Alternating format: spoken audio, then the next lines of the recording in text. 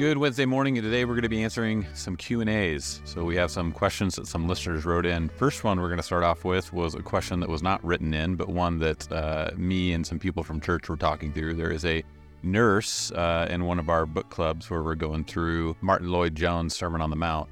And as we were finishing up talking about some of it, we started talking about things that are happening here in Boise and in our lives. And she was talking about the challenge where she works in an oncology office, and some of the employees now are kind of changing up what's going on with how they want to be identified and use of pronouns, and he's being she's and she's being he's, and she's just trying to think, how do I go about doing this? Do I call them these things? Do I not call them these things?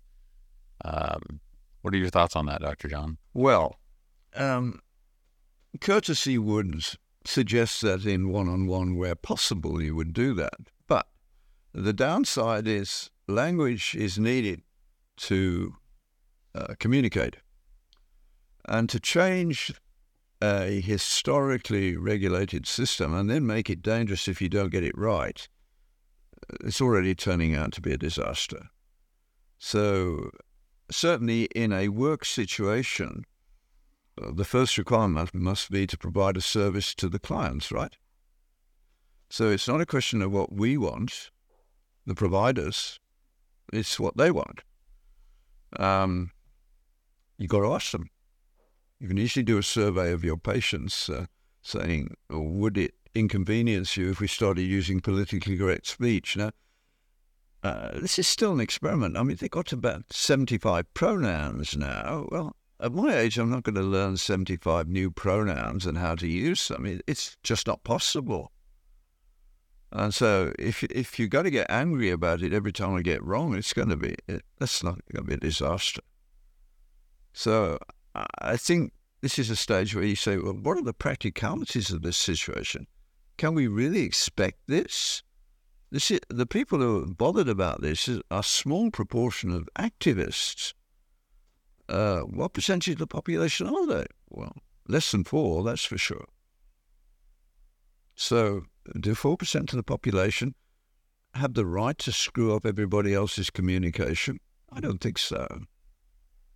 I want to help them in any way I can, but not at the cost of not being able to talk to other people.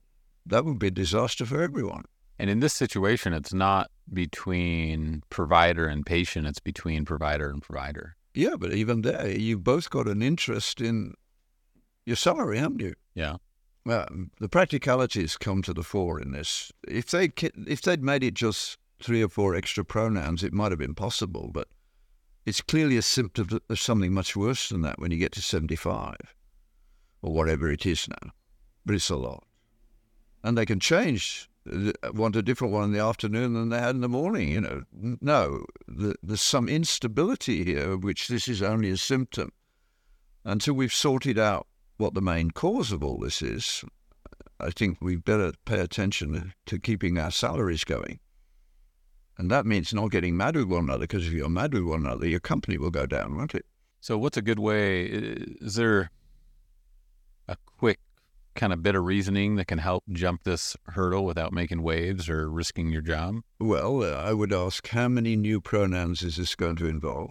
And what if they said, well, just one, it's just me. I'm the one person who works here, if everybody could just accommodate me. Well, that might be possible. I don't have a problem with accommodating somebody on a one-to-one basis at all, if I can, but they've got to understand that at my age, I'm going to get those things wrong. I forget a lot of things at this stage. And other people never even learn what I've forgotten. It's not a practical way forward. Imagine what this would be if you were making law with all these things. You'd die of the complexities. So what's really going on underneath? They feel that they're not valued, and it's appealing. Now the next step is to say, okay, what evidence do you have that you're not valued? Clearly, using a new word that nobody's ever used in this way before is not an act of vengeance on our part. So what's the problem? Well, the problems are deep.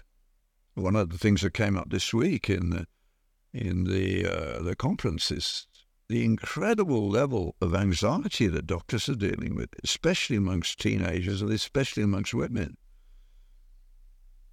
It's off the map.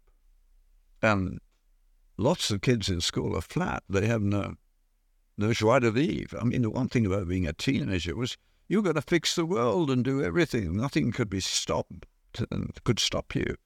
They don't have that anymore. Of course, we didn't, but we had fun and we developed some resilience from being pushed back and learning from our mistakes. There's some deep things going on which are very dangerous. The transgenderism and the pronouns and the PC stuff are symptomatic of this. Most people are not bothered by it. They hoped that it would go away if they didn't take any notice. If the side that's creating this pushes too hard, they'll find a pushback. I think, and I'm sorry for them if it does happen. It could happen. I mean, when we are fallen creatures, Christians have good reason to be scared of what can happen when you upset people, because we know what we are capable of. We don't deny it. Don't pretend that we're fundamentally good. We pretend, we don't pretend, we believe that we're fundamentally flawed. But there is grace.